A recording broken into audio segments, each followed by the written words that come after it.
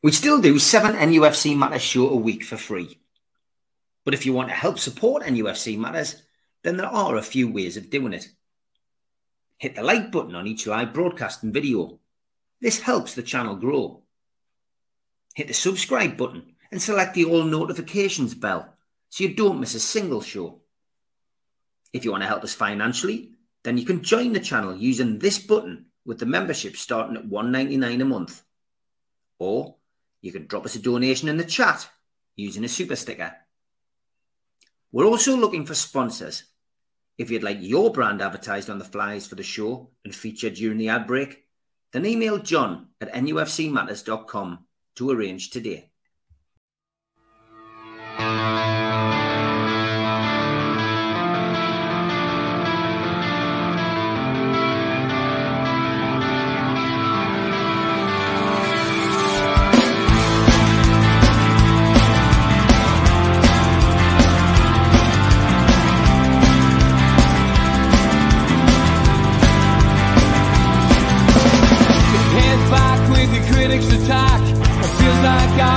Talking to myself again, but it's the only way you're ever gonna learn. You look back and it's all in the past. I'm dwelling on the thoughts I cannot say to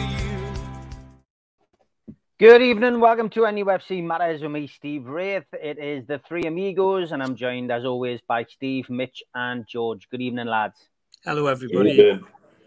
And as we always say, it's a perfect way to kickstart your Newcastle United weekend. Wow, what a couple of weeks we've had. If there was anything such as a Christmas horribleness, then that has certainly been it. Steve, 2 games against the teams, trying to stay up, trying to keep their head above water in Nottingham Forest and Luton Town. Should have really, the way Newcastle have been playing, should have led to 6 points. But we all know football has a horrible thing.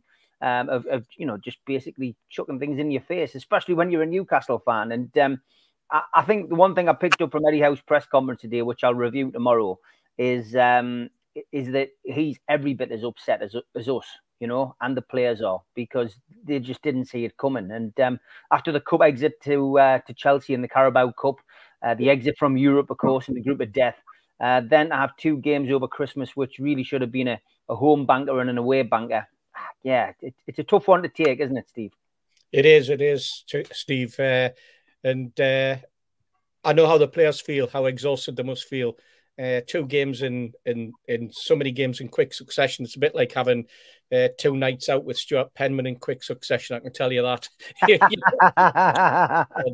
So, but on a serious note, I mean, it's been a long month, Steve. It's been an exhausting month, I think, for fans and players, mentally as well as physically, because we seem to have gone through the mill. We've had some ups and we've had some downs.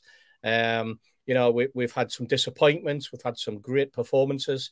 And it rubs off on everyone, doesn't it? It rubs off on the fans. It rubs off on the players, the staff. You rattle through the city, and thankfully everyone that I'm meeting seems to be keeping their head above water, and not panicking and not thinking that the great flood is on its way and we're going to be all washed away. Quite the opposite. I think that we've got a hard game to come, and I'm sure we'll be talking about that later on, and a few more hard games to come. And let's face it, I think everyone's always said there's no such thing as easy games in the Premier League, and some of the other clubs' results have shown that as well, Steve. But it's been difficult to take, I think, for a lot of people. But we've just got to keep the faith, and we've just got to stick at it. Players are trying their best. The injuries have rolled through the squad. But the injuries have come at a thick and fast pace, just like the games have, and I think it was inevitable that this is where we would end up. If you'd said to supporters, we can get through 3 games a week and we'll not have any injuries and we'll have a full squad to choose from, and Eddie will be able to rotate, I think everybody would have thought you were mad. And I think that's what's been proved. That it's just the way it is, Steve. We've just got to get through this little barren patch that we've had, get the players back fit, and hopefully an extra few days even for for the squad before they play on Monday night is going to be a bonus for them. It'll seem like a bonus anyway in the extra couple of days. Yeah, it certainly will. And happy birthday to Tom Dixon in the chat. Yes, yes, it's his birthday today. One of our admin as well. So big happy returns, mate. Hope you've had a good day. Mitch, 2 disastrous results really over Christmas. But meltdown on social media. We know what happens on social media, but we tend to keep ourselves away from that when these kind of things happen. But yeah, look, it's 2 disappointing results, and now going into the month of January, which in all intents and purposes looks like a nightmare in current form. Yeah, and I've been trying to put my finger on what's going on for a little while, and haven't seen the team in person now. My dad will tell you at the Forest game, the minute they equalised, I turned to him and said, "Hey, we're done here."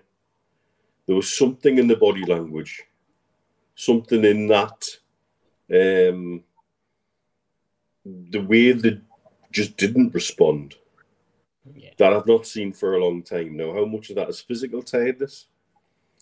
Dan Byrne, in his interview a couple of weeks ago with BBC, talking about mental tiredness. And that very much looks like what we were. That the intensity that we've been playing, having to play at, spread over the time period with a number of games in that time period, seems to have taken a toll. And I find that fascinating for a team that, plays at the levels we do, the intensity that we do, for it to seem to be the mental aspect, that's the bit that we're struggling a little bit with. And I think while we're all scrambling around trying to work out what's going on, that's created a wonderful little curious concoction for people to come up with all sorts of really bizarre rumours doing the rounds now. And in a lot of rumours like this, there's sometimes a little grain of truth. But honestly, it's like something off of a Discovery Channel documentary now. We're up there, we're hunting Hitler in the Curse of Oak Island about what's going on with the stories about our players, and so. But I think again, that's a reflection on everybody scrambling to try and work out, well, what the hell's going on? And I think everybody's frustrated, and it's clear from what Eddie said today, he is frustrated as well. But interestingly, he still hasn't really chucked anybody under a bus anywhere or anything like that. Yeah. And nor do I ever think he will. I just don't think that's his style.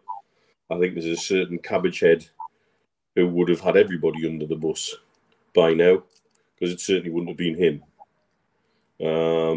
And so we've just got to stick together. Everybody's got to stick together. And I know it's really difficult. And we're also entitled to ask questions. We're entitled to be a critical friend. We're entitled to be the mate of the club that says, right, you've had enough to drink, go home. We're entitled to be that mate. It's none of these things, like I've said before, so many things at the minute are presented as binary options. And if you're not this, then you're definitely that. Well, that's not the case. You can still be critical of what's going on and ask questions of tactics and selections and things like that. And still recognise that last season they were fantastic and we're in a better place as a club than we were under Ashley. But that doesn't mean we can just be satisfied with mediocrity. If we're going to be forever satisfied with mediocrity, the only thing we'll ever be is the biggest club in Newcastle. And so, you can ask the questions without being overly, portrayed as someone who is turning on the club or turning on the team. I think that's a very different thing. And I would like to see quite a few more adult discussions about it than people's toys coming out the cot every left, right, and centre.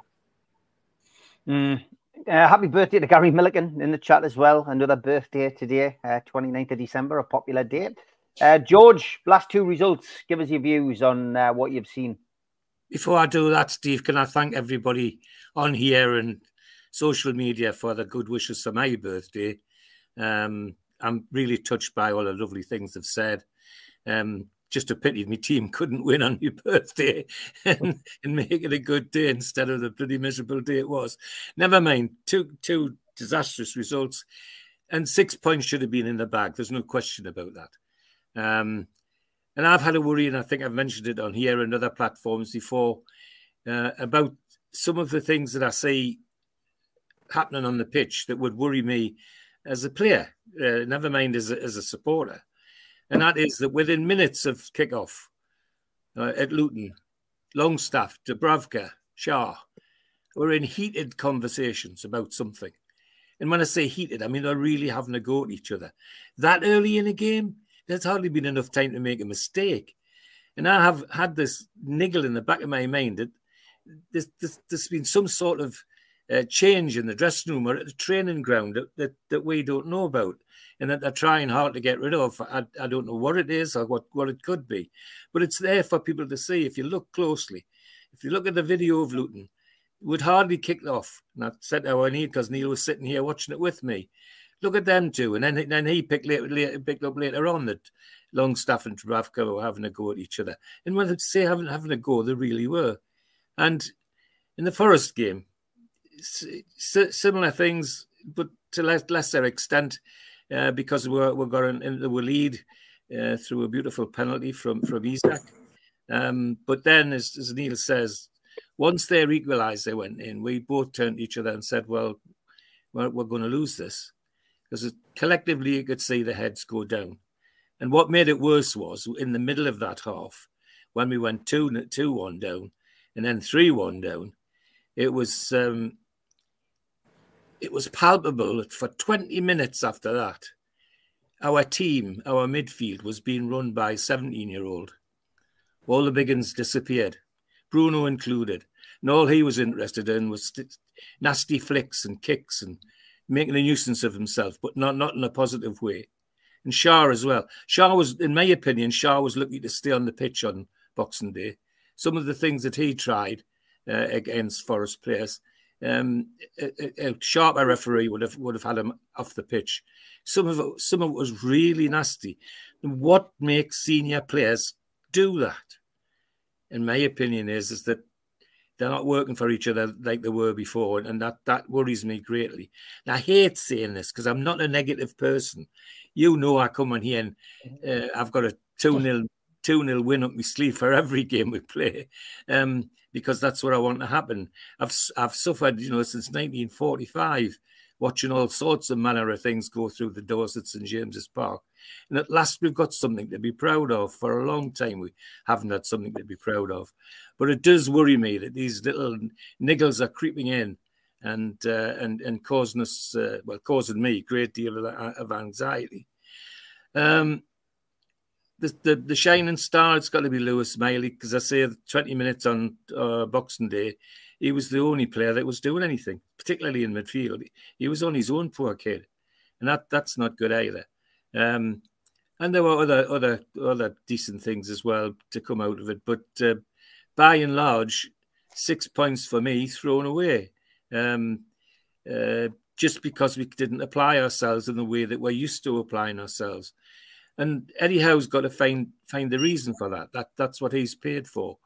But I've got to say, if I can see as much of that from sitting in the stand, 50 meters away from the pitch, if he didn't see it, then I'd be very disappointed indeed, because that's what he's paid to do.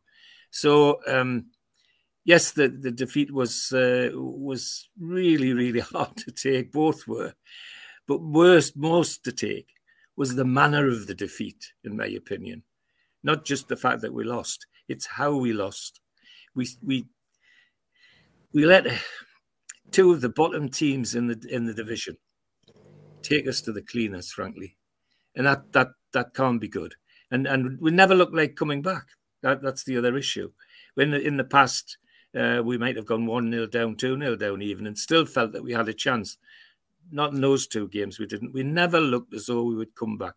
So, I'm sorry that this is a negative rant, if you like, but it's just how the games felt to me. And there's some hard work to do. We're going to talk about Liverpool later on, Steve. Well, I'm not. We are. Yeah. We'll be looking at that later on. I'm not going to that now. But it's as I say, from normally somebody who's extremely positive and sometimes overly positive. Those two defeats have stuck in my craw since they happened, and stuck in my craw more because of the manner of the defeat than the actual defeats. We never looked like we could come back. And when senior players resort, like Bruno and like Shaw, go out of type and resort to sneaky little kicks and pushes and just aggravating the opposition instead of getting the ball and making the opposition pay. There's got to be a reason for that, and that can't be good. And Neil, Neil knows that, because he was sitting next to us, my views about this, that I could see things happening on there that I didn't like at all, and weren't what I would like to see from my team, to be perfectly honest. And as I say, Fabian Shaw, if I'd been referee, wouldn't have been on the pitch at 90 minutes. The other thing is my usual habitual annoyance. Why is it that when we get a throw in, it's a bloody embarrassment to her? How much do we pay our coaches? Every throw in we had, nobody knew what they were doing. Never was it very positive. It's supposed to be an advantage when you've got the ball, and they're an embarrassment. I know I go on about this, but it is just an embarrassment, and it's time somebody did something about it. And then, good luck to them if they try. But that's the end. That's enough. Once I've got the throw-ins, I'll stop now and carry on. Yeah, I mean, I've got to be honest. I think the two performances were both completely different. We went to Luton. We knew it was going to be hard after what had happened to Lockyer. I still expected Newcastle to come out 2-1 winners. Yeah. That was my prediction. But unfortunately, we got caught up in the moment. And Luton, take nothing away from them, deserved the victory. They played really, really well. That was the best game. And look at what they've done. Since then, another win, back-to-back wins. In an important game that they won against Sheffield United. And sometimes you just have to say, at this time, they played better than we did. The Forest game was disappointing. The only thing about the Forest game, which I will say, is that it proved beyond all reasonable doubt what I'd said prior to him leaving the club, is that Chris Wood is still capable of doing a job in the Premier League. And he did do Newcastle. He did do Newcastle a big favour when he was at the club. And I know people were mocking me and saying, Steve Wraith says Chris Wood's this and Chris Wood's that. But I'm not being funny. Those 3 goals were very, very, very well taken. And the guy can still finish. And that was why Eddie Howe wanted to take a gamble on him at the time. And he's, listen, I can see why Eddie Howe was upset that he left. We could do with Chris Wood in our team at the moment as an option to bring off the bench in games and change things. But I'm going to move on to the question that Alan Little posed in the chat whilst we were chatting there, Steve. And Eddie was asked about this in his press conference today. Has Eddie got a plan B, lads? Does he lack something regarding game management at times? Well, Eddie was asked this by Lee Ryder. I think it was him who asked it, and he asked it in a rather reluctant manner. And he fobbed it off onto the fans by saying, have you got a plan B? It's just that the fans are asking, and Eddie went, gosh, he was astounded to be asked the question.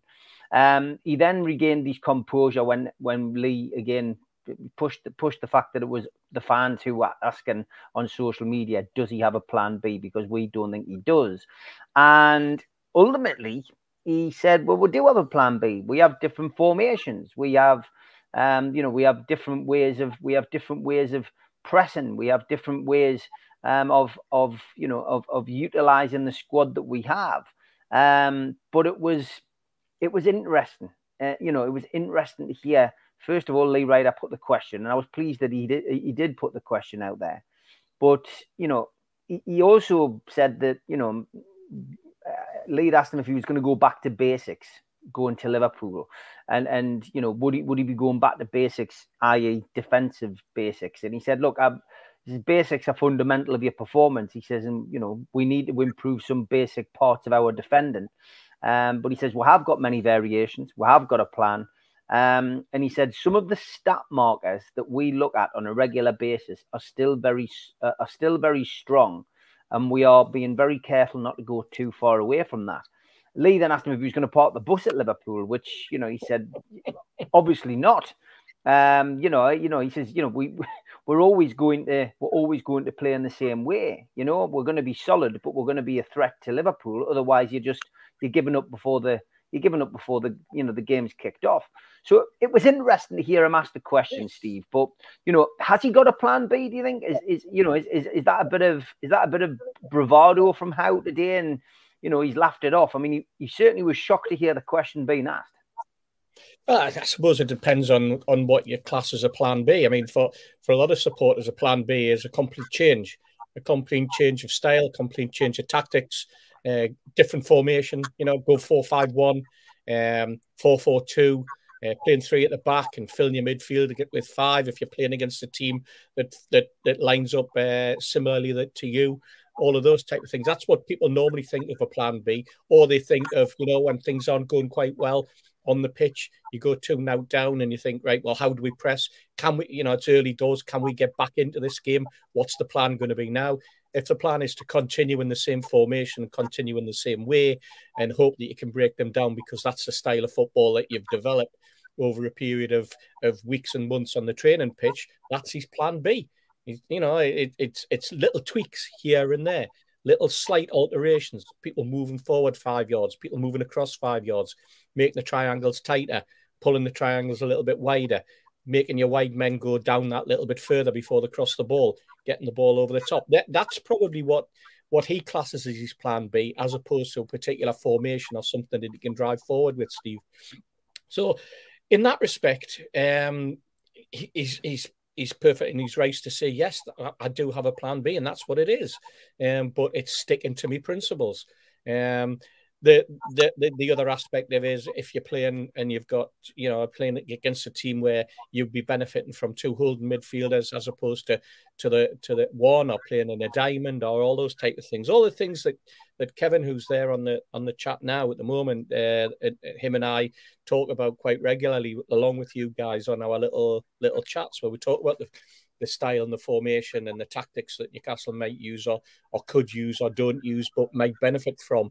And I suppose that just like every other fan, Lee's picking up on that, and he's I think he was looking for something a little bit more deeper. I think he was looking for a reaction from Eddie, and perhaps the reaction he got isn't the reaction that he expected.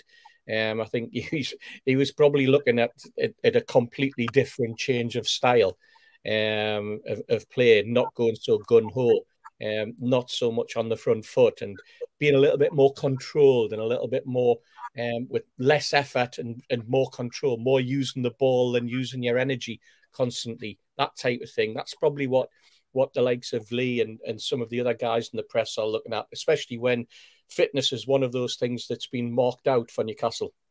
But Eddie, again, he's used the stats to prove it wrong and says, we're as fit as we were, we're doing the same amount of running as we were, we're just not getting the breaks, or because of the personnel, it's just a slight little mistake that can be made that gives it up and creates an incident and a goal.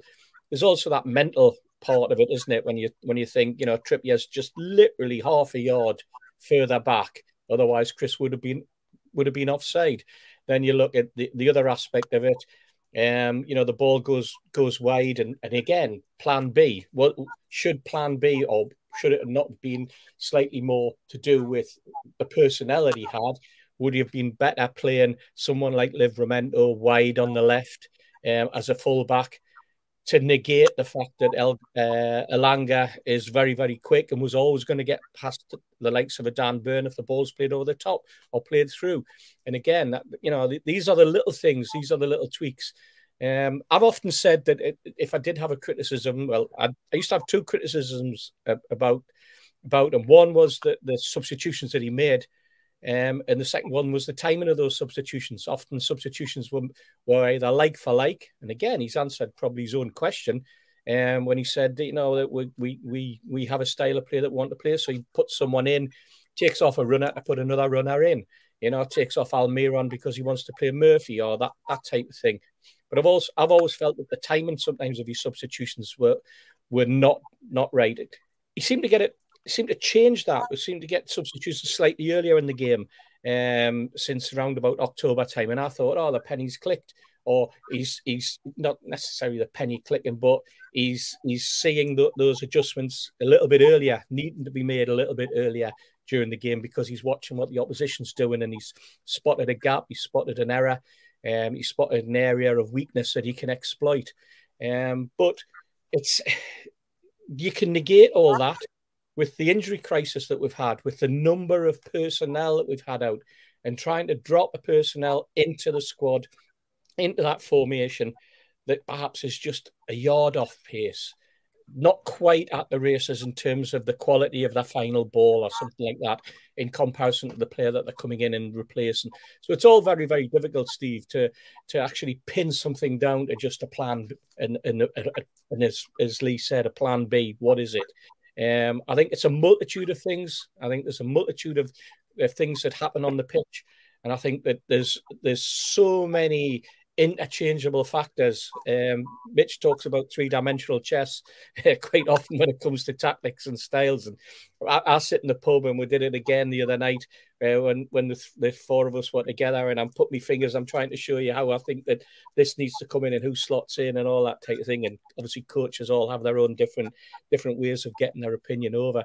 But it shows you how technical the game's become, how technical we've become in terms of watching the game, looking at what the opposition's doing as well as what our players are doing, looking for the gaps ourselves. And now all of a sudden we're also top level coaches as well as top level critics, Steve. Yeah. Is there a plan B, Mitch? Look, I think Steve's pretty much got it when he says the changes that he makes sometimes are quite subtle. But he does make changes in how things work. I think why he persists with Dan Burn at left back is I think when we are at our most flowing and best, we have this system which allows Trippier to bomb on the right-hand side. And effectively, when we're in possession, it becomes back three with Burn, Botman and Shearer, or Burn, Shearer and Lascelles. Then Trippier effectively becomes an additional right-wing attack. And the problem comes when we go down the left that Burn doesn't necessarily have the skill or the pace to materialise into Trippier Mark II on the opposite side. But I think Howe accepts that because of what he gets out of Trippier when that back four allows us to go to a three in possession.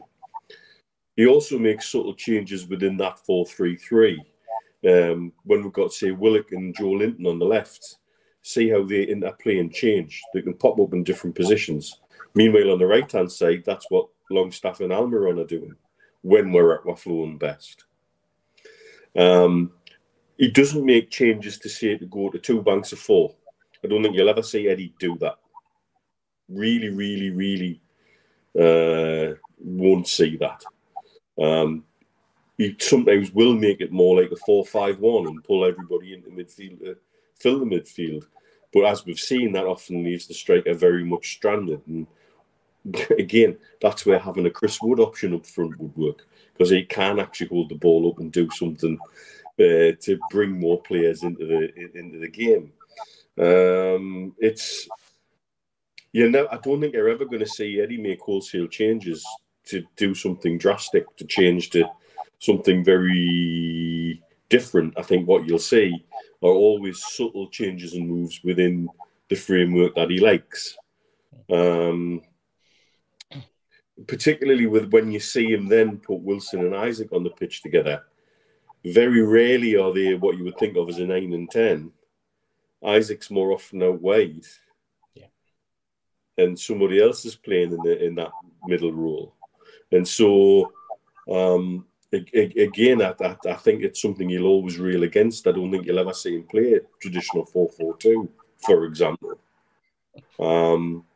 And maybe that's why it's taken time to introduce Hall into the system. He wants him to be doing something different to what he's traditionally used to doing in a role at left back, which is apparently not his preferred role anyway. And so, is there a plan B? Again, I don't think it's as simple as an answer as that.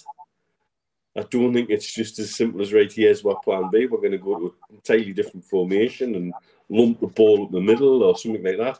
I think he wants to stick to some certain values, but then make subtle but impactful changes around that. And my problem is we haven't had the players available to make those changes impactful.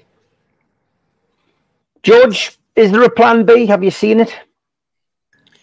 Yes, I'm sure there is, and I see evidence in different ways that he tries different things. But the last point Neil makes is an important one for anybody who's talking about this: is plan B. Any plan depends on the personnel available, and if he hasn't got the personnel on the bench to do what he wants to do, then he's stuck with making it plan 1.5 or plan 1 3/4. He never gets to plan B. But yes, I mean, and sometimes when he's tried plan B, it hasn't worked for her. Look at the Liverpool game, which we should have won. And because we went to a different style for the last 20 minutes or so, bang, bang, we lose 2-1. So, you know, it's yes, I see evidence that he does try different things. And Steve and Neil are right. Can you call it a plan B? He certainly makes attempts to do something different. You know, that's palpable from the stand if you watch carefully, and the way in which he moves people around as well, and the number of conversations he has, him and Tyndall have on the touchline with players as they're close to them, passing on instructions all the time. That's all about plan B for me. So yes, I do see that, but it's the last point Neil made, and Steve made it as well, is that if you haven't got the personnel sitting on the bench to do these changes, then you're stuck with plan A perhaps a bit longer than you want to be. I agree with Steve. Perhaps it's because we sit together. Some of the timing of the substitutions are sometimes puzzling. They're either well, sometimes too short to make an impact. You know, the game's over before the substitutes got a chance to make an impact for me. But yes, you have to give him credit. You can see that he is trying different things, and the way he moves Gordon about, for example, and occasionally he'll switch Gordon and Miggy from one side to the other. Yeah, I think there's a plan B. It isn't as simple as that, but I see evidence that he does try doing different things during a game. If I have a slight criticism, we tend to be reactive rather than proactive. Our plan B is about when we're in trouble. I would like to see our plan B making somebody else in trouble. Now, I haven't seen evidence of that. It's usually, as I say, it's usually reactive. It's usually when we need to do something that the changes are made. I would like to see us have a plan B that was proactive and was put the opposition in trouble. I haven't seen much of that, I have to say.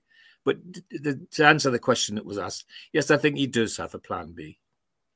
Okay, lots of comments coming in about speculation on this player, that player, the other player. I'm not going to even go there on the show tonight because that's exactly what it is. It's rumours and speculation, and none of that does anybody any good or any favours at all. Let's face it. And the likelihood is that a lot of these stories which have been circulated, particularly on WhatsApp, and some I've seen now, bizarrely putting it out on their Twitter account. Not a wise move when the club's lawyers are sitting watching at home. And certain lawyers will be watching at home. But just ignore it. Just ignore it. We're all old enough and wise enough to know that this kind of rubbish gets circulated. We've laughed at it. We've genuinely laughed at it. And I'm sure there'll be further stuff coming out. But doesn't this always happen when a team goes through, a bad run of football at Newcastle? Don't believe what you read in the paper, as they say, but certainly don't believe what you read on social media and in a WhatsApp group. Hilarious, some of them, mischievous, I would say, downright libelous. So ignore. and just concentrate on watching Newcastle hopefully get something at Anfield. Okay, going to move on, and it is time for the day I met.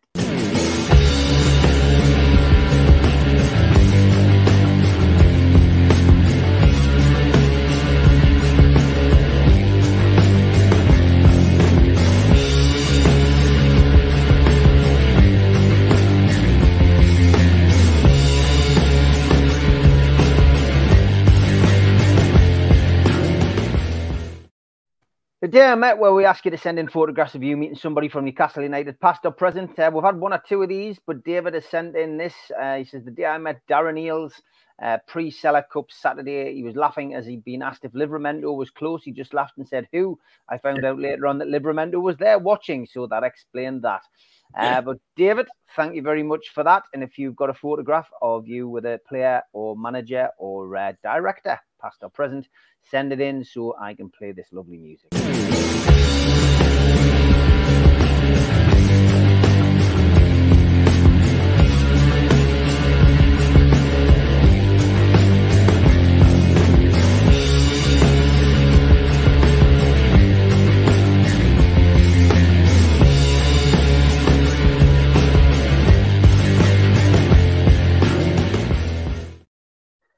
Neil Calvert, good evening. He says, question for today. What's your thoughts on Eddie using FFP to pour cold water on signings in the upcoming window? Smoke and mirrors, or do you think they'll wait till the summer? Again, press conference related. He did mention FFP 3 or 4 times today, Steve. He was asked directly about Calvin Phillips. Is it close? And he went, no. He refused to mention anything to do with transfers other than, FFP dictates what we do. We haven't had any conversations about anything, and that's that. So clearly not willing to talk about, potential incomings, outgoings, whatever. Wouldn't even contemplate, answering a question about the loan market. So he's not changed, Steve. He plays with a straight bat when asked these kind of questions. Clearly won't want to give much away, but I think we all know that we do need some players coming in. Also asked about the midfield situation, saying that fans believe that we need a number 6. Pointed to the fact that we'd signed a midfielder in the summer that can't play till August through no fault of our own. So again, a fairly straight battered performance by Eddie in the press conference. Is he using FFP to pour cold water on things, or is he just playing his usual game, Steve? I think it's a combination of both, Steve. I mean, that was the fire blanket thrown over the spark, if ever I've known one. Dear me. He's basically told us nothing. I mean, defensive, very defensive. That just means that we're now going to have fans starting to think, oh, right, well, he's been asking for people, and there's nobody available, or they're not going to go into it, and that. Come February, that's something else for the walls start whinging about because he hasn't been supported from upstairs, and that's because of what's happened in the previous 3 months and all the performances. And this is where sort of comments can very, very quickly backfire on a manager. The only people really who know what's going to happen in the transfer window are going to be the people upstairs and the manager himself. And if he's pouring cold water over it, it's because he doesn't want to have the conversation. Simple as that. He just wants to get on with what he's there for at the moment, which is to prepare his team for Liverpool on Monday night. The press conference is about Monday. That's what he wants to talk about. The easiest way he'll pour cold water on it is to just dismiss the whole thing.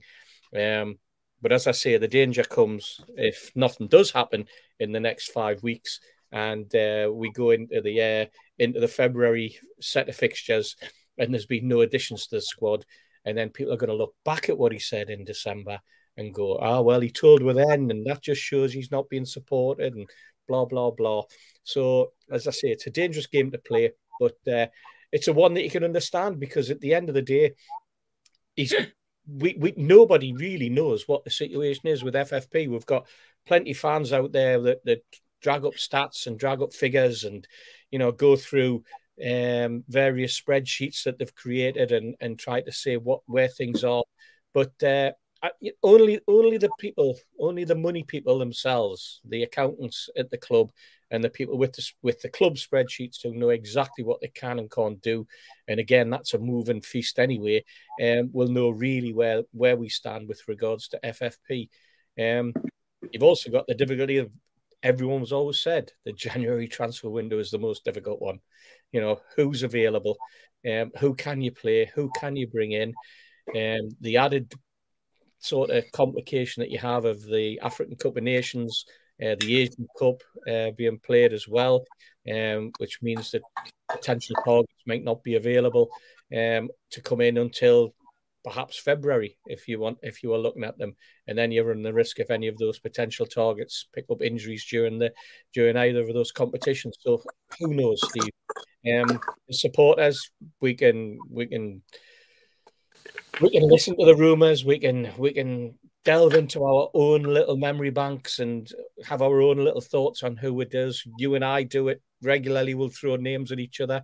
You know, a name will crop up, or we'll go into deep space and we'll try and come up with a name that nobody else has mentioned before, and say, I wonder if that's the sort of player that would fit in. But again, it's just entertainment, isn't it, for the masses? And it's up to Eddie at the end of the day with his coach and staff on who they want to fit in, whether he feels he can carry on until next August when Tonali comes back and is made available, whether or not he feels the injury crisis that he's had is starting to thin out a little bit, and he's going to have some of his players back. Who knows? But how many times have I said it? This is why Eddie gets paid the big bucks and we don't. So. Yeah, it's FFP. It's our three favourite letters, Mitch. Crops up every transfer window. But yeah, Eddie not giving anything away today. No, quite right too. We can't, because the minute we come knocking on someone's door and someone said in a press conference, yes, we've got gazillions to spend, we are in bother because we're going to have our pants pulled down. So we'll have to play it in a cagey fashion, really. We can't say on the back of the Everton ruling that FFP only applies to us. We can't. What we've been given an example of, is a simple open and shut case of somebody blowing the roof off of FFP, even with lots of help from the Premier League to not do that. They still managed to do it. And if you think that they wouldn't delight in bending Newcastle United over and shoving a watermelon-sized Lego butt plug up our backside in terms of FFP breaching what kind of penalties they'd give us, they'd bloody love it. And so we have to be whiter than white. Otherwise, we'll just be hoisted by our own petard at the end of the day. We might, FFP may become irrelevant one day. That might be sooner. It might be later. But right now, we've got to play the game. And we don't do ourselves any favour by saying in public, yeah, this January we've got 400 million to spend. Because I'm telling you now, the first club we approach to buy a player, they'll say, we'll have 200 of that, thanks. And we'll just screw ourselves over. So we've got to play the game.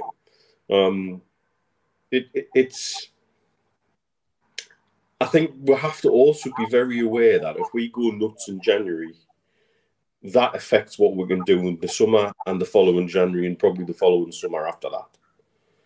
Yeah, big spending in this window might have a knock-on effect for 3 windows. Whether we like that or not, and whether we're adding sponsorship and we're balancing the books in other ways, that's still a reality. So what we have to play a delicate little game of Jenga on as well is it's risk-reward. If we take that risk and spend big in January, we know the risk is we might not be able to spend big again for another 2 windows. And so we have to assess where we're at and what our chances of, say, qualifying for Champions League are versus qualifying for Europa versus winning a cup. And cut our cloth to suit that as well. I wish it was simpler. Because the way everything's gone with the Big Six previously, the once again are experts at getting into the loft, pulling the ladder up and shutting the hatch before anybody else is trying to get on the ladder. Yes. And they've done it time and time again, and they've done it to us. And yeah, I mean, I think absolutely right. You look at Villa; they probably don't have that much FFP wiggle room. And if anybody thinks that the Premier League will look kindly on anybody who blows the top off of FFP, just look at what they did to Everton for a relatively small overspend. They spent time with Everton. They tried to tell Everton, look, you can't include this, don't include that, but we'll give you leeway on this. And they gave them the biggest COVID losses by almost a factor of 10 to the next people, which is a nonsense, by the way. They gave them transfer losses on things that they shouldn't be allowed to have transfer losses on. A player who they felt they could sign, who they had to get go because of a police case brought against him. And they wanted that in the books, which is a nonsense. Do we get the same afforded the same leeway for Tonali? Don't think so. And so we still have to play the game. Unfortunately, as frustrating as it is, there'll come a time where the game is either different or the game becomes more weighted in our favour. But again, we're probably 2 years ahead of schedule from this 5-year plan that we're told they originally had. We've reaped reward out of it financially already. We've reaped reward out of it in terms of getting praise off the football community for almost navigating through the group of death we were told we weren't going to win a point in. And so I think going forward, there's lots of things we can take out of that. But one thing we can't do is piss around with FFP, because honestly, the Premier League would love us to knack an FFP. They'd love it because it would give them a little window of opportunity to show their power, in inverted commas, to the people that whose noses were out of joint, that eventually that the sale was allowed to go through. FFP, George. Eddie says he thinks it's going to be around for years in the press conference, but yet the Super League is still hanging around like a bad smell, George. I'm not sure, and especially the way that certain clubs have pushed the boundaries. Obviously, some awaiting punishment if they can ever get them to court. Man City, Chelsea, for obvious reasons. FFP might not be around for years, but at the moment, short term, he has got to deal with this, and he keeps mentioning it. Well, he's got to. I mean, that's why he's manager in Newcastle, and I can't criticise the press for asking, because they're asking on our behalf as well as their own, because I'm sure fans like to know how many fans even begin to understand FFP, including myself. All the comebacks and all the queer twists that could be. But the lads are right, Steve and Neil, that were we to make a mistake, by God would feel it. There's no doubt about that. They're just itching to have a go. However, one thing that hasn't been mentioned is I think the biggest problem for FFP now is the European Court ruling. And that could actually have a Bosnian effect on FFP like it did on transfers. I think that's something that that all of the leagues across Europe are going to have to think seriously about, because it is a landmark judgment for the European Court to come out and say that was wrong, to say that they couldn't have a European league. And yes, lots of clubs, some of them in this country, have come out and said, well, it doesn't matter, we're not going to get involved anyway. Yeah, they'll all say that, but let it start up and somebody start making some money, and by Jove, they change our bloody minds then, no doubt about it. So, I think you're absolutely right, Steve, and I think Eddie's right to coin it in that way, that let's work as though it is going to be around for a long time and keep Newcastle clear of the league's lawyers, because that's the last thing we need, is for them to have a pop at us. In terms of what Eddie says, well, can I remind you, he had a press conference last year and he virtually said we were penniless nearly. And the next day, Alexander Isak walked in the door for 63 million. so that's the sort of game he's happy to play. Well, yeah, why can't he? The lads are right.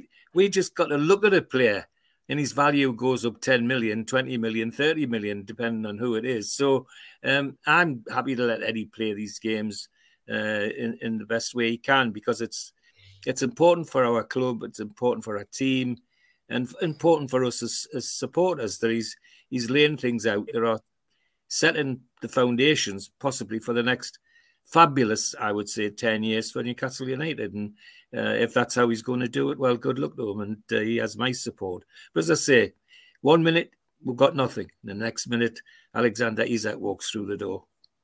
Yeah, good point you make there, George. Good point you make. Every now and then we do shake the show up a little bit, and it's nice to bring an old face back.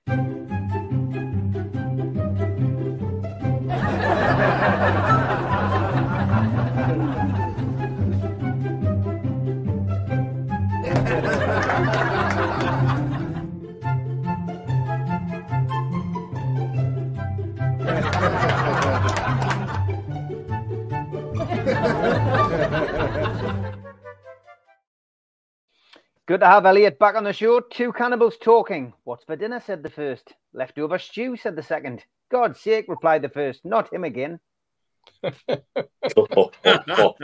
Oh, goodness gracious.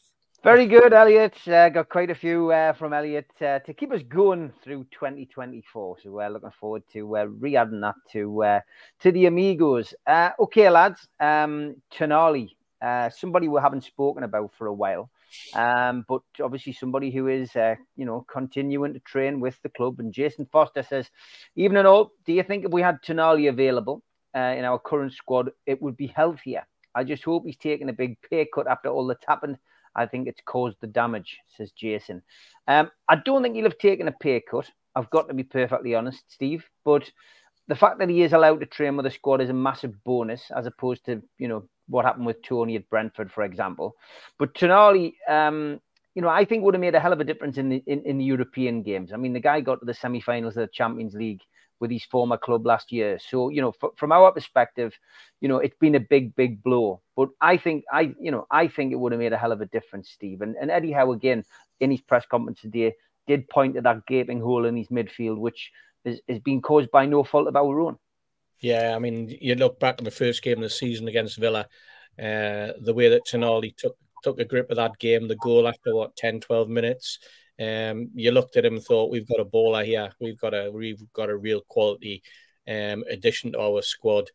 And then you saw his game drift off, and he was injured. I think he went on international duty. Then we heard that he wasn't training. Then there was the stories that he kept nipping back to Italy. And it was obvious that there was something going on. Nobody imagined that it was anything as serious as it turned out. But all of that seemed to really weigh on the lad. And his performances, when he was available, I think that I can only recall two performances that got anywhere close to matching the way that he played in the first fixture. Would he be an asset now? Absolutely. The Tonali that we saw in the first game of the season would have been a marvellous asset to the squad. It's interesting, isn't it? Villa, there was also a player at Villa who was caught up in the same sort of thing, and it's just mentioned. I think he's still available. I don't think anything's happened to that in that one. It's still being investigated, yet they came down on Tonali very, very quickly. And it's just unfortunate that the ban lasts for the entirety of the season. But again, I mean, this comes back to whether the right questions were asked, whether the right due diligence was done at the time. We talked about it when the whole case erupted and the news came out that something's gone on, and there was questions asked on across social media and on our little panel here about whether or not we'd done the right due diligence, why we didn't know about it. It turns out that, from all intents and purposes, it was kept very much quiet. Something that only Tonali was aware of, and possibly his agent. or immediate family, although it was even mentioned at some point that even the immediate family didn't know what he was going through. It's just one of those things, Steve, and it's just a really, really difficult position that the football club found itself in. But it's a man down, isn't it? It's one less player. I mean, at a period when we've had so many injuries, a player of that quality being available at Eddie Howe would have been a huge asset to Newcastle United, a huge asset to Eddie and his coaching staff. Maybe that was his plan B. Maybe his plan B could have been that he would have had Tonali playing either as a number 6 if necessary, or he could push him wide onto the right, as he did play, in a couple of his appearances. But we'll never know, Steve. We'll never know. We'll just hope that we've got a quality player coming back next August. That's all we can do. That's all we can sit and talk about. The quality player. Would it have helped our FFP if situations had been different, if we'd known? What I would say, just going back to the FFP that we spoke about there, and just something that I picked up on, when Eddie said that FFP thinks it's going to be around for quite a long time, I think FFP will only be around for as long as the top 6 start pulling themselves away financially. And I think that when the other 14 twig on, that there's been a rabbit pulled out of a hat by the top 6, and I think at that point, I think the 14 will go, hang on a minute, we're getting restricted on what we can spend here.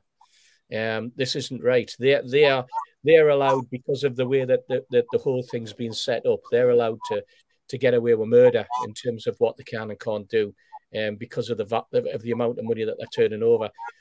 We've got benefactors that would help us in our football club, and we could, just because the money was coming from an alternative source. And I think they'll reach a point where the other 14 will revolt. And I think that there'll be a change in the FFP, either on a cash basis in terms of what you can and can't spend, or I can see somebody taking this to the nth degree, and whether it starts off in UEFA because of the threat of the Super League, and they open the door a little bit more, and that gives us an opportunity, or gives clubs an opportunity to spend a little bit more, and the figures go up. Because the other thing with FFP is, as the TV deals are coming in, although the TV deal we've got actually turned out to be just a longer deal and the same amount of money, there's not exactly a load more money being put in on these TV deals that have come in, but there'll be an awful lot more money coming in because of those TV deals in terms of sponsorship that clubs are picking up. So I think there'll be changes there. But on Tonali, a big miss. That's what we can say about him. A player of that quality is a big miss to our football club. Okay, your views, Mitch? Well, like we just said about how having a plan B, and that relying on having a quality of player available to make the subtle changes more impactful. Italian international, being in the semi-finals of the Champions League, yeah, that's an impactful change. Of course he's missed. You're quite right about what you say about the opening game of the season, Steve. We looked at him there and think, Christ, we've bought a good one here. Yeah.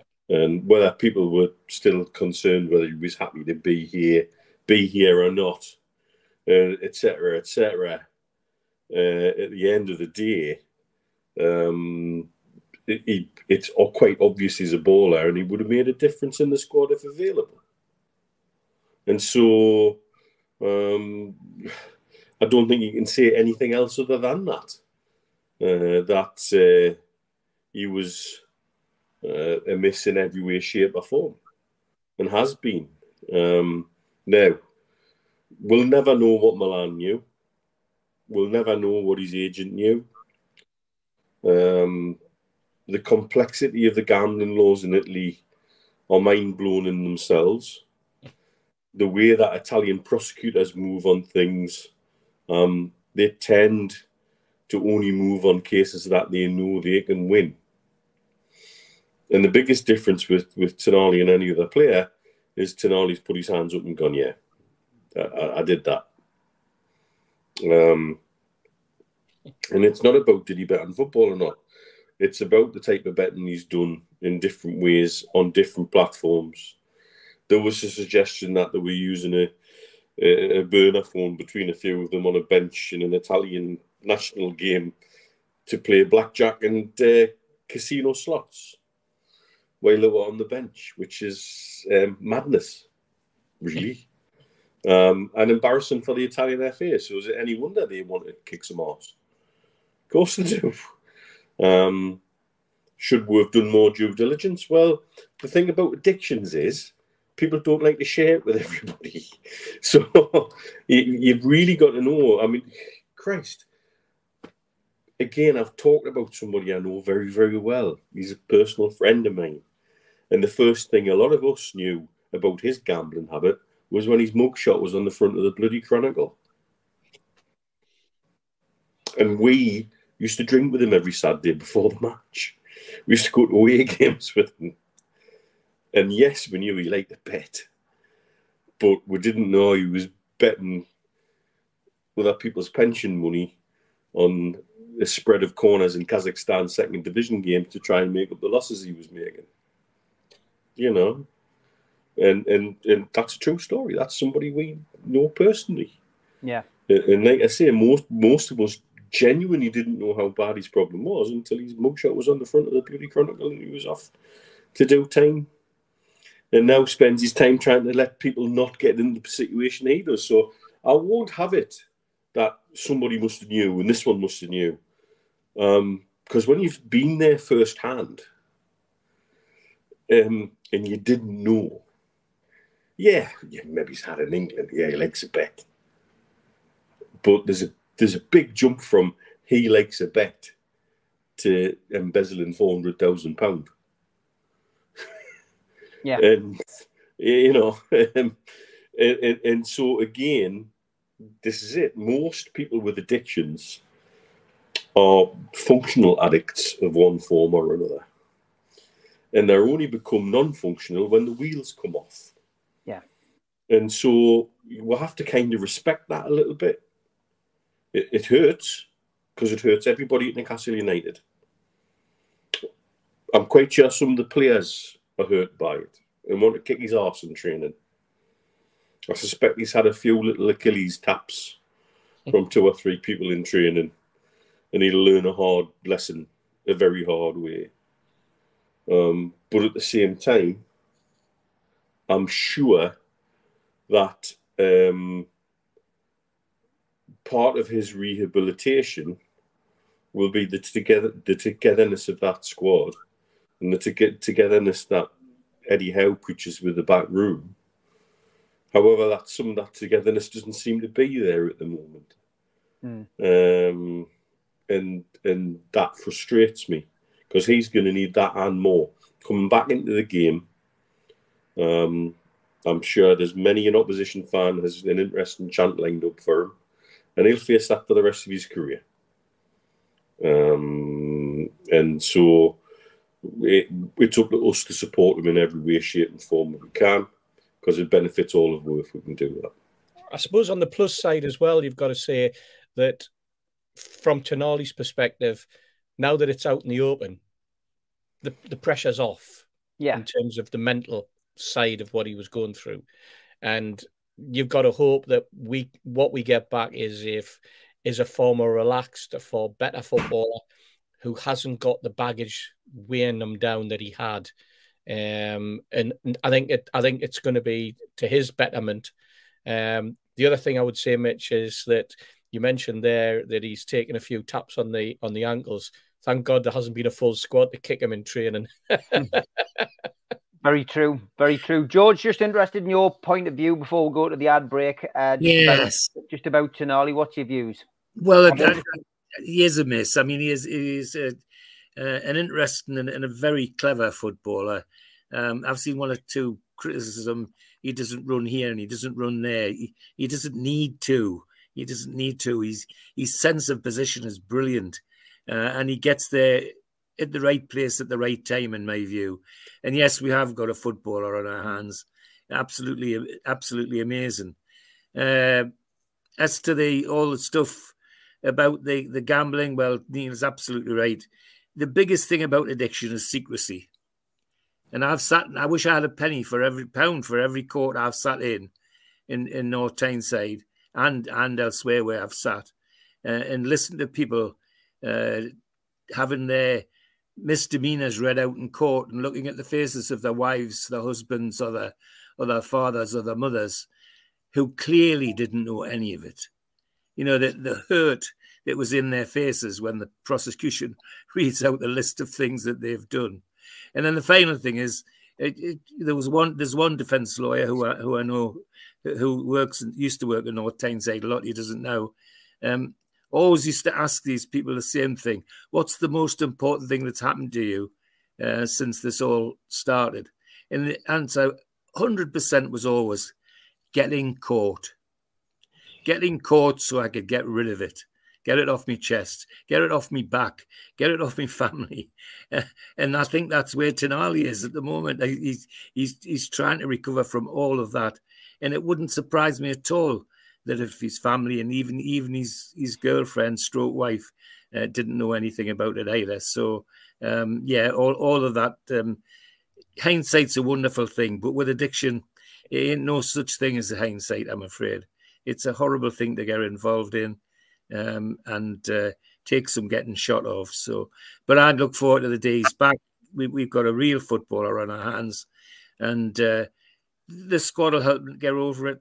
And I'm sure the club's helping now for him to get over it, and so can the fans. I mean, I rejoiced when it was announced that he had a problem, that he was warming up on the touchline for a game, and the crowd came out with his song. I thought that was absolutely great.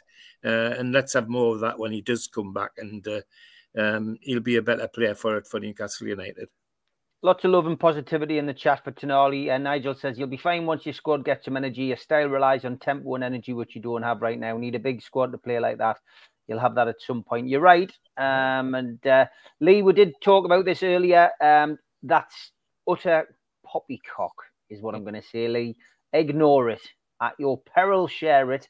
Don't share it, mate. Honestly, you're very polite, Steve. Bollocks would have been my word. It's a load of Lee. It's a load of honestly. It's a load of rubbish, mate. It really is. You couldn't script that. Really, you couldn't. And believe you me, I've written a script. I know what I'm talking about. Okay, halfway through the show, time for the ads. A big thanks to all our sponsors: Skips and Bins. Telephone 0800 25 45 25 3. Email inquiries at skipsandbins.com. Website, skipsandbins.com. Easy contract, free and pay-as-you-go waste collection. Thanks again to Mr. Vicky's Sauces, handmade in Cumbria. If you'd like to order some, then give them a call on 01768 210 102. Go to the website, mrvickys.co.uk, or drop them an email, info@mrvickys.co.uk. A big thanks to United Group Travel. They're a family firm based in Morpeth with pickups throughout the Northeast. No strangers on our tours, just people you haven't met yet. They've got a presence on Facebook and a website, unitedgrouptravel.com. If you want to make a booking, give them a call on 01670 632 460 or mobiles 0791 666 4174 0795 71 41654. Thanks to Darren Baldwin Funerals, independent funeral directors. Let us look after you in your time of need. They're based on Old Durham Road in Gateshead, and you can contact them at their website, darrenbaldwinfunerals.co.uk. Email darren@darrenbaldwinfunerals.co.uk or give them a call, 0191 478 2730. A big thanks to Media Arts for all the help with the technical side of things. And a big thanks to New Workwear. You can find them at newworkwear.com. If you want to help the channel, hit the thumb up to subscribe, hit the subscribe button, and share to your other social media. You can also pay a one-off fee of £25 to get a scarf, a cup, a pen, and a membership card. Go to the website, nufcmatters.com, and click membership, or put your smartphone over this QR code. We also support the food bank on this channel. If you want to make some donations virtually, go to nufcfansfoodbank.co.uk and make a donation today. We're also a podcast on Spotify, iTunes, and other podcast providers. Just search NUFC Matters. I'm also a part of the Northeast Footy Brekkie Show. You can listen to that Monday to Friday, 7 till 9 at thetoonuk.com. We've also got an event coming up next year. It's in January the 19th at the Tyneside Irish Centre. It's an evening with Nobby Solano. Tickets are available on Woucher for £20. Don't forget, Supermac and Gibbo do every pre-match at Louis Liquor Store. It's free entry, children welcome, and there is great food by Fed's Fried Chicken. They're usually on pre-match and sometimes post-match at Louis Liquor Store. Don't forget as well, I've got a Facebook page, and a lot of people say, well, I'm not on Twitter, I can't send you a Toon Lookalike, or I can't send you a tweet of the week. But if you get yourself onto Facebook, if you're on there, search for NUFC Matters. We've also created a Supermac and Gibbo official page as well. It's a group, so if you want to follow them and you've got a question for Malcolm and Gibbo when they come back in the new year, then please add yourself to that group as well. Just means that we can find your comments a little bit easier. Okay, it is time for Tweet of the Week.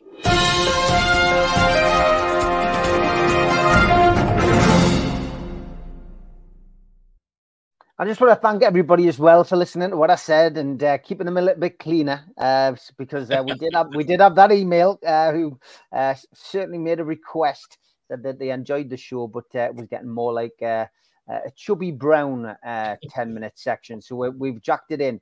Somebody sent us this. Apparently this went to the cup final in the 1970s, lads. Yeah. And somebody was asking, does anybody know where it is? I mean, it's in good nick there, by the way. I mean, it's a colour photograph, so clearly taken in and around that period of time. And looking at the club crest on the side, maybe it's had a bit of a refurb. Is it not up in Ashington? Maybe it is. Maybe it is. Somebody was asking on social media, does anybody know where this is? That's definitely had an upgrade since the 70s, Mitch, hasn't it? I'm sure it went to the Charity Shield and the Cup finals in the 90s. 90s, yeah. Definitely. That it went. And that would explain the modern badge. That's but right. I'm sure when I was living up Pegswood Way, I'm sure that used to be parked on the road near Asda in Ashington. There we go. Anybody know where it is? Down there. Anybody know where it is, what it's doing? Did it go to the Carabao Cup final, maybe? Anybody knows anything about it? Find the fire tender. Yes. Sean Casey, I'm not going to read this out, but I did laugh at this, mate. Tensions will be high this transfer window. I hope the in-the-know accounts don't add to it with their rumours. That's what I'm going to say. Sean, the irony was not wasted when I read that, mate. Very good. I did like this as well. Somebody sent me some photographs of Luton Town away. There you go. People saying, hey, God, what, it goes through people's houses? Yes, a Premier League that goes through people's houses. There you go. That's exactly what it's like. It's like a scene from Coronation Street, that one bottom left. Did you see the video from the West Ham fans chanting, "We can see you in the bath"? Yeah. That was just brilliant. Absolutely fantastic. We don't eat eggs, meat, fish, dairy, or gluten. What would you recommend? A taxi, says the waitress. And breaking news about the referee. Michael Oliver has been appointed as referee for the Sunderland versus Newcastle FA Cup tie. Yes, that went the rounds as well over the last week. Thanks for this one, Paul. He says, remember to set your scale back £10 this week. Yeah, he's probably right. And Dad, can you tell me what a solar eclipse is? No, son. Okay, I'll guess. Yeah. I'll ask Mrs. O'Brien. Oh, dear. See, we're doing them for the intellectuals now, George. Yeah. Paddy walks into the site office carrying a flask. Murphy, what have you got there then? Paddy, 'tis a new flask. Murphy, what's it do then? It keeps hot things hot and cold things cold. Murphy, so what do you got in it then? 2 cups of coffee and an ice cream. Oh, dear. I feel like we could have come after her now. Yeah. And here's the world's worst madness tribute act, lads. Oh, classic. That looks like a former Joe of this parish, to be honest. That could have been a lookalike back in the old days. Definitely looks like our old friend Joe. Grandma crocheted a shark blanket. And dear NUFC Twitter, success isn't linear. Please support and back Eddie Howe. What people think it looks like success and what it really looks like success. I did like that. Very good. Anybody who knows this show knows we're not big fans of VAR, and neither is this former referee. Seen on Sky recently. Donald, thanks for this one. So I was in London and I said to a passerby, "Excuse me, how do I get to Paddington?"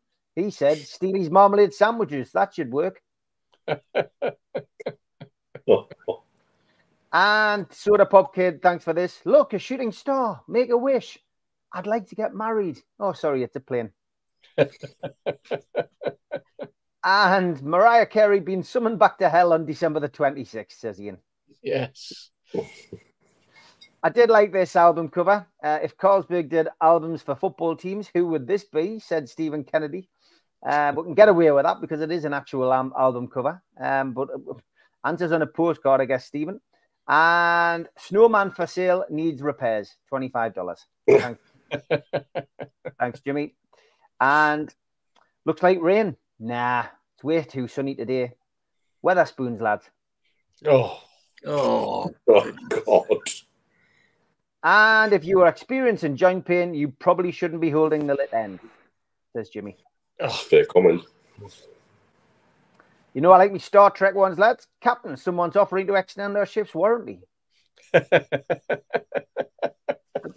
Nice modern day take there. And tweet of the week says, Jimmy, the Colonel Holiday 3-way, twice the breasts, thighs and legs. Write your own jokes, he says. Thank you. And for sale, parachute only, used once, never opened. Thanks, Jimmy. And never before seen image of the Acme company president and his late wife. His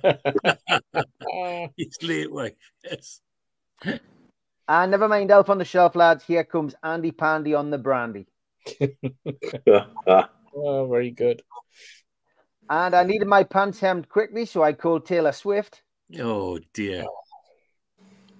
And last few. Thanks for the iPad, Grandma. Oh, good. And Sunderland eggs, because the eggs are inbred. Oh, dear. Thanks, Keith. Top 2. I'm still confused as to why I need to put my cake in the oven at 120 degrees. Oh, dear me. And the winning one this week is this. A truck loaded with Vicks Vapor Rub overturned on the highway. Amazingly, there was no congestion for 8 hours. Oh, dear. Oh, dear. Thanks, Jimmy. Thanks for keeping us going through the Christmas period. If you've got a tweet, then send it to our Facebook page or send it to one of the lads on Twitter.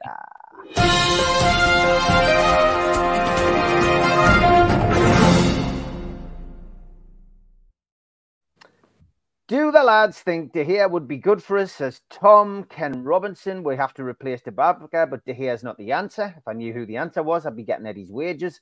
But he likes Dubs, so I don't think he'll change. There was another question, I think, from Mozza. Do you think Phillips is worth a shot given the loan fee? 7.5 million's been the fee that's been chucked around. So, Steve, let's just focus on those 2 players. Right. Eddie said we've got financial fair play restrictions and nobody's close. But ultimately, those 2 names won't go away. De Gea and Phillips. Would you settle to have those 2 players come in on loan till the end of the season to get us out of a bit of a rut that we're in? Fresh faces, Steve. That's what I would say first. And secondly, fresh faces that don't impact FFP. So you've immediately got the fact that one of them is a free agent and the other one's coming in on loan. De Gea, is he the answer? Is he what we're looking for? Well, we're one keeper down. So it immediately puts us back into the frame that Eddie's wanted all season, which is 4 goalkeepers as part of his squad. and obviously including Gillespie in that. Is he a class act in terms of a goalkeeper? Yes. He wouldn't have been getting paid so much at Man United, and he wouldn't have lasted so long at Man United if he was a poor goalkeeper. For all the critics that he had at Manchester United, he invariably, by the end of the season, ended up as their top player of the season on a number of occasions. Good shot stopper. Always prone, like most goalkeepers, prone to the odd mistake here and there. For some reason, their new manager came in and didn't want him. Wanted someone who could play with their feet, and then went out and bought a goalkeeper who can't play the ball with his feet, which was fascinating. Or his hands. Or his hands, yes, exactly. Chris Packets. And it just goes to show, doesn't it? I wonder how much of De Gea moving on was to do with the fact that he was allegedly on £350,000 to £400,000 a week, and Manchester United were looking to sort out their own FFP and to reduce the burden of their wage packet and the salaries that were going out the door. Something that a football club of the stature of Manchester United would probably never want to admit. But De Gea hasn't played since leaving Manchester United in the summer.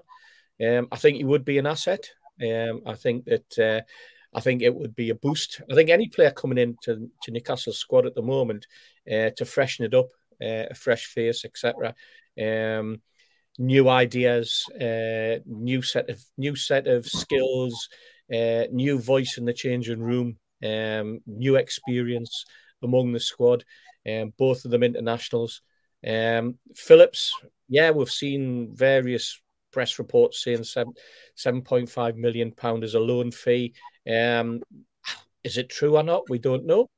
All we've got to go by that is what's written in the Daily Mirror and the Daily Star and the Sun, etc., etc. Only the clubs, when it comes to negotiating, would actually know what was going on there in terms of a fee being paid. This is a new thing that's come in over the last sort of 5 or 6 years, isn't it? Paying a fee for someone, as well as taking on their salaries and this type of thing.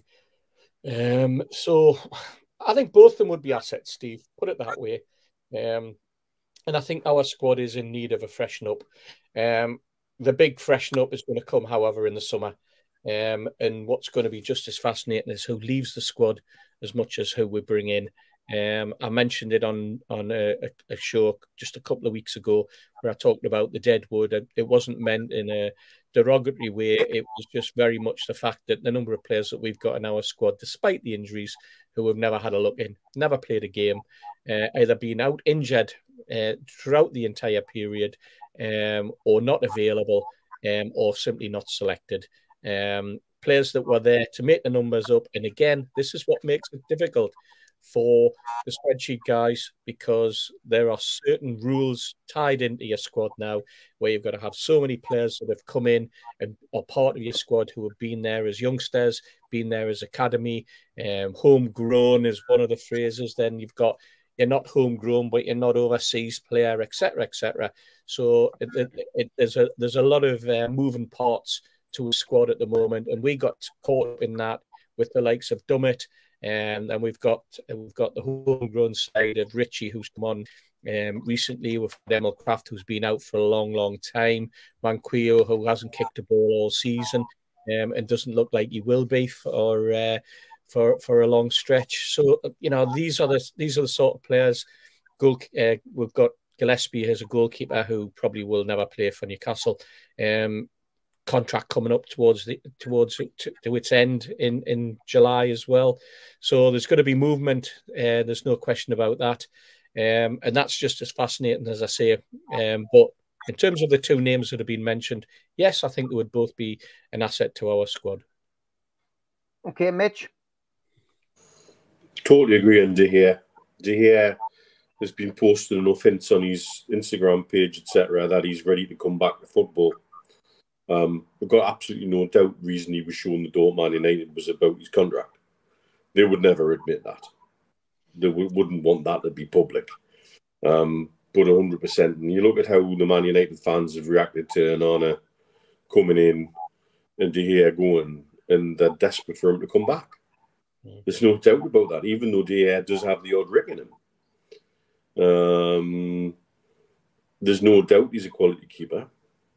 And the question is, are you hungry enough to come here for 6 months and show what you can do? And then we'll have another, exactly, Gary, we'll have another conversation in the summer and take it from there. If he's hungry enough to want to come back into football at the top, I'm quite sure anybody who was hungry enough would take a deal like that. You know, he doesn't necessarily need pots of cash because he's already a very wealthy individual. But he'll also have a worth, a self-worth, that he'll want reflected in any contract that we agree. And that would probably be the challenge with him. Because you stick him in even on a short-term contract at a certain value, and I'm quite sure there'll be parity clauses in 4 or 5 different players' contracts, and then suddenly it costs you a hell of a lot more money in the long run. Yeah. That's when a free transfer is not a free transfer. But would he be an asset to the squad? Yeah. You know, the bear shit in the woods. Of course he would be. Would I have him over Dubravka? 100%. Dubravka we've got now is not the one that we had previously. He's lost something.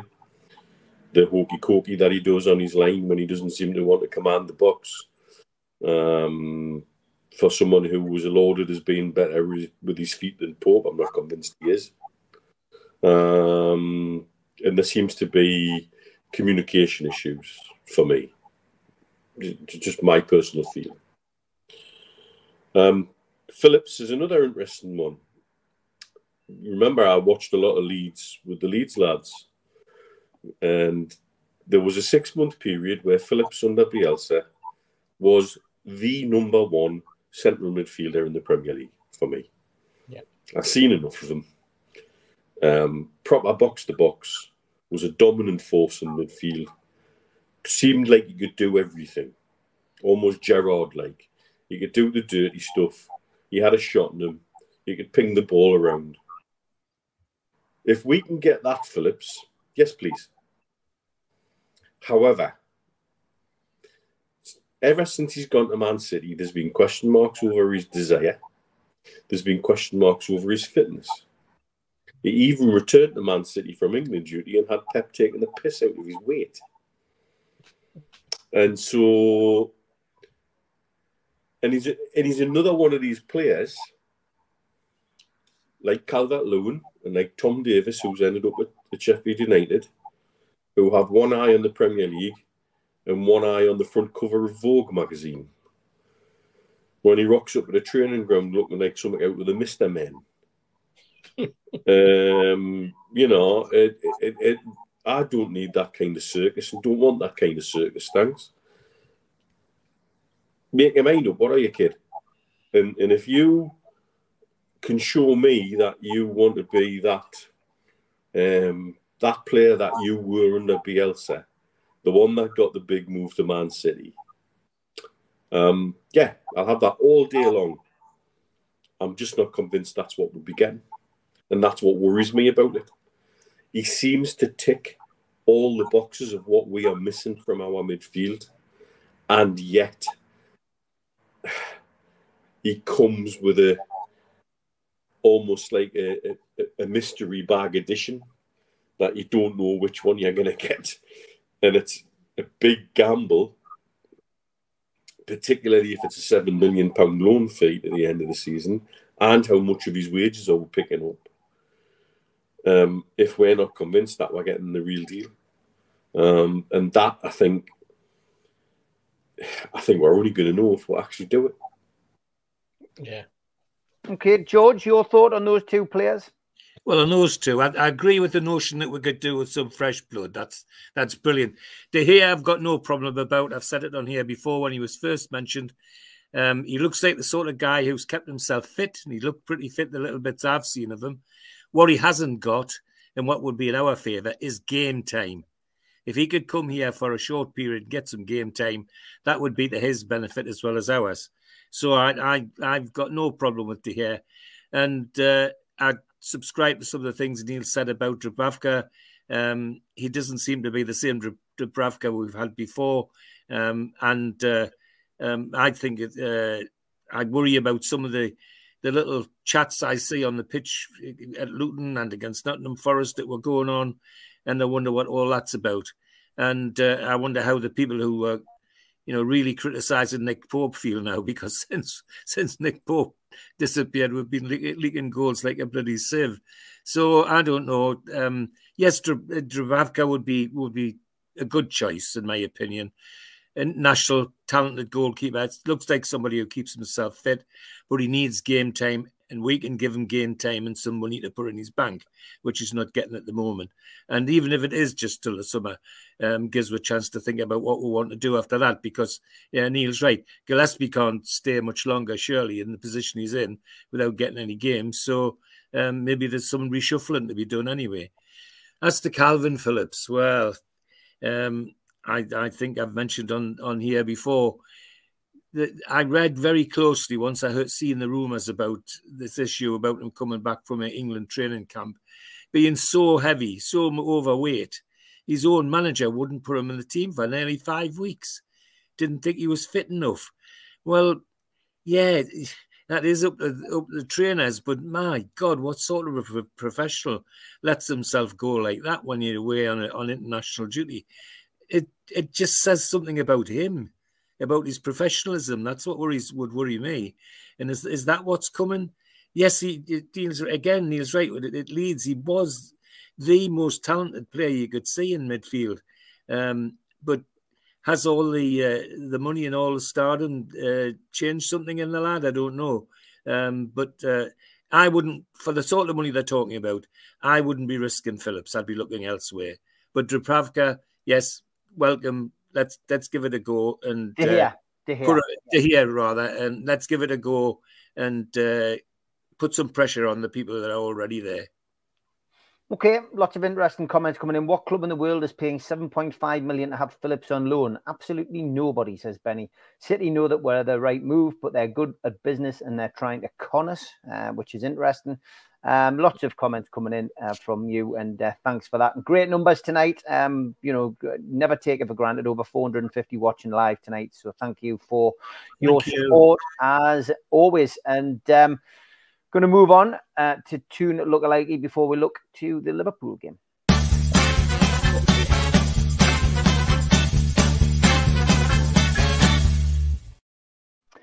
A shortage of these this week, but the ones that you've sent are very, very good. I've had this one a couple of times, and it was good to see Sir Alan Partridge's account put this one up. A very, very good likeness of those two characters.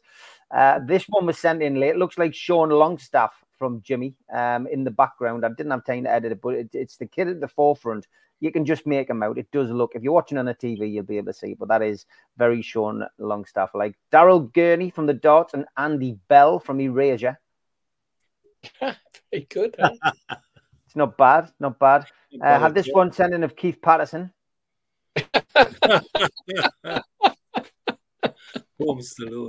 Very like him. Keith with hair. Tielemans of Leicester looks like Keegan Butcher Baker of EastEnders. That's pretty good, lads. Yes, very good. Pretty good. That's a Tom Dixon special. And there's another one from Tom. Sidney Bernstein from Beverly Hills Cop and Roberto Firmino. Wow. He's on a bit of a roll, is he? Tom on his birthday. And there's another one. Garnacho and Klaus Kinski. Kinski, the actor, yeah. Again, pretty good, Tom. You've got your glasses on this week. And another one from Tom. Ted Mosby and Nicholas Bentner. Yeah, different colour hair, but yeah. Four in a row from Tom. We'll give him that this week because it's his birthday. Lookalike from Mozza, Sukic and Big Dan Byrne. It's a good one, that. It is. Very good. And Catherine Moore. Is it just me or does Owen Hunt from Grey's Anatomy look like Dan Byrne? I can see that, yeah. Yeah, I can see that. Another one. Very good. Anyway, thank you, Catherine. New face in there. Tim, Merry Christmas, he says. And he has a topical lookalike. Martin Lukeman from the Darts and Buster Bloodvessel. Yeah. Wow. Yes. And This one was sent in of me without attaching it to a lookalike. Dickie Bingo. Banjo songs to make love to. I'm not really seeing the likeness, but thanks for that. We can see it. We can see it. I'll certainly not be buying the album. And Mitrovic from NUFC Geordie. That is good. Tiger Waliti, which was somebody from some kind of show. I've got no idea what it is. Never even heard of him. But looks like Mitrovic. I would say yes. Top two, Liam Kennedy and Luke Littler. Yes. That's from Joe Slatham. Thank you for that. And the winner this week, Rob Hannaway, House of Gucci and War Sandro. Yes. Wow. Very good, Rob. You are the winner this week. The last one of 2023. If you've got lookalikes, and they are definitely getting better, not one Steve Hasty lookalike there this week. There might be one next week, but you never know. Get them over to us. Send them to the Facebook page, NUFC Matters, or send them to us on Twitter.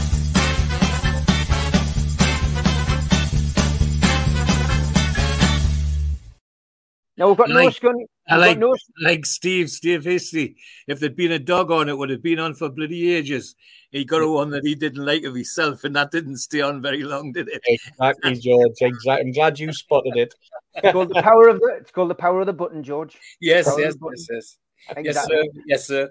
Got to be careful to get his own back. Exactly. So, as I was saying, Newcastle versus Liverpool away on New Year's Day, 8 o'clock kickoff live on Sky Sports. Usually, we would have Toon Stato and Scunny Mag to give us their away day and to give us the Toon stats, but not today. Both of them are travelling away for New Year. Safe journey, lads. I think I may well have something from Scunny Mag for doing me Eddie Howe press conference tomorrow, but Andre is on his way to Denmark to celebrate with the family, so I hope they have a safe journey and look forward to getting them back on next week's show. But yes, Newcastle kick off 8 o'clock at Anfield, live on Sky Sports, a full away end, despite the fact that it's such an awkward kickoff time for Newcastle United supporters. Newcastle have scored the opening goal in 3 of their last 4 visits to Anfield, and went on to lose all of those games. The most recent point at Anfield came by an equaliser in second half added time. Eddie Howe, of course, speaking to the media today, confirmed that Jamal Lascelles is unlikely to be a long-term injury, but wasn't 100% sure whether he would make it back for this particular game. Joe Willock and Harvey Barnes are some way off a return. No updates on long-term absentees such as Murphy, Anderson, Pope or Target. And as we've already discussed, Sandro Tonali remains ineligible until the end of the season. And this is, by the sounds of it, the first 2 games of next season as well. Having played 19 Premier League games, now officially halfway through the season, so suspension thresholds have now altered to a 2-match ban for any player who collects 10 bookings in the first 32 Premier League games. So a collectible sigh of relief for certain players at our club at the moment. Anthony Gordon leads our list with 7 Premier League yellows. He's 1 ahead of Bruno Guimaraes. So those are the 2 names to watch out for. As for Liverpool, Alcantara, Matip, Tiskmas, Robertson all miss out. Alexis McAllister is doubtful. Diogo Jota has made a successful return from injury, though, and is available. Ahead of our visit to Anfield, Liverpool won 2-0 against Burnley on Boxing Day, and they are currently top of the Premier League. This is set to be Mo Salah's last game before he heads off to AFCON, the African Cup of Nations, kicking off, of course, and he will be representing Egypt. He's failed to score in any of his last 4 appearances against Newcastle. So if you're going to go to the bookies, you might as well stick him down as first goal scorer for this game at the weekend. Wataru Endo will also be off with Japan to the Asia Cup following our visit. So the last 2 games for them. At home so far this season, Jurgen Klopp's side are unbeaten in all 9 Premier League games, winning the first 7, and they've drawn the last 2, albeit against Manchester United and Arsenal. Since losing 2-1 to Leeds in October 2022, Liverpool are unbeaten at Anfield in 21 Premier League matches. The referee is Anthony Taylor. This will be his 2nd game in charge of a Newcastle fixture. He took charge of the 2-2 draw at Wolves in October. And on VAR, don't talk to us about VAR, especially at Liverpool. Shadows and what goes with shadows. Stuart Atwell is in charge of VAR. If you're staying in town, the Salt Market Social in North Shields will be showing the game with free admission. City Centre bars with live coverage includes Freight in Newcastle behind High Bridge, Pumphrey's in the Big Market, and the Dog and Parrot on Clayton Street West. And if you're listening to the radio and haven't got the TV, it will be live on BBC Radio Newcastle. So, Steve, not a happy hunting ground for Newcastle. This, I love it. It's my favourite away game. I'm missing it this year because of the day that it's on, the time it's on. I just, I can't justify going down there, and I'm spending the time with the family. But I will be watching it on TV. But this is not a happy hunting ground for us. No, it's not, Steve, is it? It's not a happy hunting ground for many clubs either. Just hearing that stat at 21 games since they lost at home. Always a difficult place to go.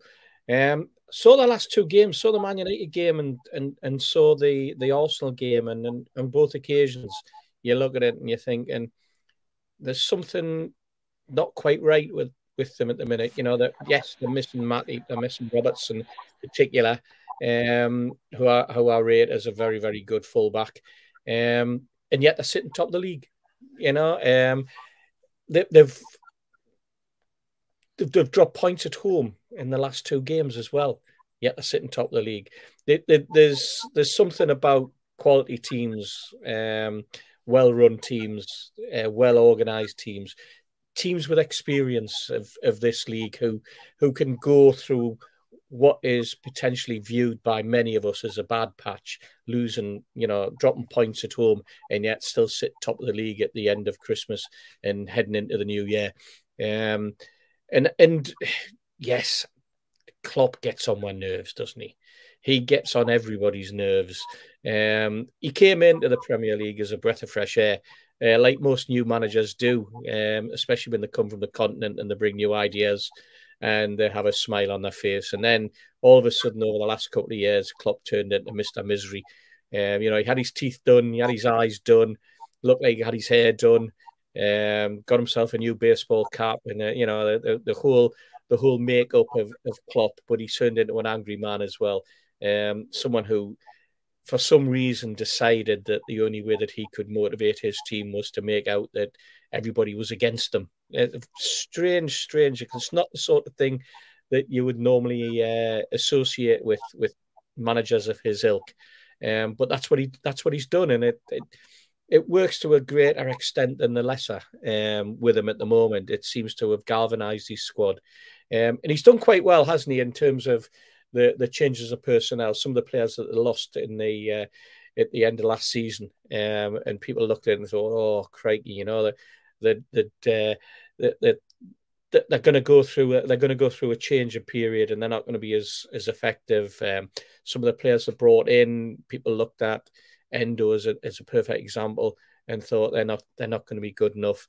But he's put together a really, really decent squad, and they're sitting there playing decent football, and they deserve to be sitting at the top of the league. Especially when they're up there and they've got Arsenal, who just seem to have once again hit that wall. But it's going to be a fascinating game, Steve, because the way that we've been, we're all sitting there going, it's just like Newcastle to turn the tables on them, especially if you can get the crowd. And there's been a lot talked about atmosphere at St James's Park. But there's also a lot being talked on Anfield about atmosphere inside Anfield itself not being the same, even though that they've had the new part of the ground opened up and it's now got a much larger capacity. But again, there's that famous word tourist supporter seems to be coming out of Liverpool at the moment in form of criticism of the atmosphere that they've always revered as being absolutely top class. So I think this is an opportunity, if anything, where if Eddie can get his lineup right, get the players mentally prepared, get them right, and they can, because they've got the quality, they've got the ability. It's just whether they can galvanise that into a performance on Monday and surprise a few people. it's great that we're going into that game with that with that mental thought. And it's the sort of game where you would expect players of Isak's ilk and Bruno and Trippier to be able to raise their game. That extra 1% that's sometimes all that's needed to get a good performance out of them. So are we going to see Newcastle United play like they did at Luton? I very much doubt it. I hope we don't. Are we going to see a Newcastle United who in their previous visits to Anfield have done reasonably well and just not had the run of the green? Quite possibly. But maybe it's time that things turn for Newcastle. Maybe it's the start of the new year. It's a change that we can look at positively for before the derby in the cup on the following Saturday. So it's a game, as I say, I'm looking forward to, and it's a game I know that the Scousers always enjoy having the Newcastle fans there to create an atmosphere, and maybe we can help boost them and have a little bit of a better atmosphere than they have had over the last few weeks, and they can drown out some of their critics as well. Give us your prediction, Steve. Did you get that, Steve? Give us your prediction. My prediction, I'm going to go 1-1, Steve. I think they're in that draw situation, and I'm going to go for 1-1 draw. Okay. What about you, Mitch? Tough game, this. Always. The day trip to Anfield's a piece of cake. It'll be a long way away, I'm sure. I keep asking myself, what's the most Newcastle United thing to do? It's to go and smash and grab a 1-0 win in the 89th minute. Because it is. What I want to see at the weekend is a reaction. I want to see a positive reaction to two games that they should have done far better with. That 4 points for me was an absolute minimum out of those two games. And they know they've screwed up. They know they've underperformed. I'm not overly bothered about if we lose because I'm used to losing at Anfield. But I want to see a reaction. I want to see people respond positively to two bad performances and an opportunity. Because like my dad touched on earlier in the show, we got done by them at home. He pops up with two bloody goals, two cracking goals, by the way, out the blue, when we'd genuinely made a big change and decided we had to go for it. And that's one of the first times, maybe other than Tottenham away when, what was the Italian manager there? Outdid him when we got beat 5-1 down at Tottenham. Made changes in the second half that Eddie couldn't cope with. And Conte. Yes, when Conte did him. And Klopp did that because he had no to lose. Yeah. They changed their playing style because they had no to lose. And they got a win out of it. And I begrudgingly give Klopp that. Mm-hmm. But for me, the most Newcastle United thing to do would be to go there and smash and grab a win and come back with 3 points and suddenly the garden's rosier, you know. I would just like to see a reaction. Simple as that, a positive reaction. Something to give with some positivity going into that game against the Magnums. Well, give us a prediction. Have you got the dice? I have got the dice, yes. Let's see what the dice say. The magic dice says, oh my God, this is genuine, by the way. 0-1. And what do you say, Mitch? Draw. 1-1. One apiece, yeah. Okay. I wish I could be optimistic, lads. I'm going for a 3-1 win to Liverpool. I can't see Newcastle. And I think that's a decent result for us. I think Toon Army's nailed it. We've won 1 and 6, and that was against 10 men. We've been terrible for the last 4 weeks. And there's been no great miracle in the last few days. And Eddie Howe, I think, is looking nervous about this. He's putting a brave face on, but I am not looking forward to this at all. George? Give us your take and give us a prediction. Well, I mean, like you, Steve, I used to like going to Liverpool and to the other place on Merseyside because I used to get the pleasure of taking the lads in the car and having a good day out with them. The only trouble is going to Anfield, you got a good day, but you very rarely got a good result.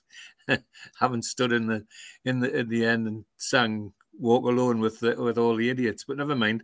If the right Newcastle turns up, a positive result isn't unreasonable.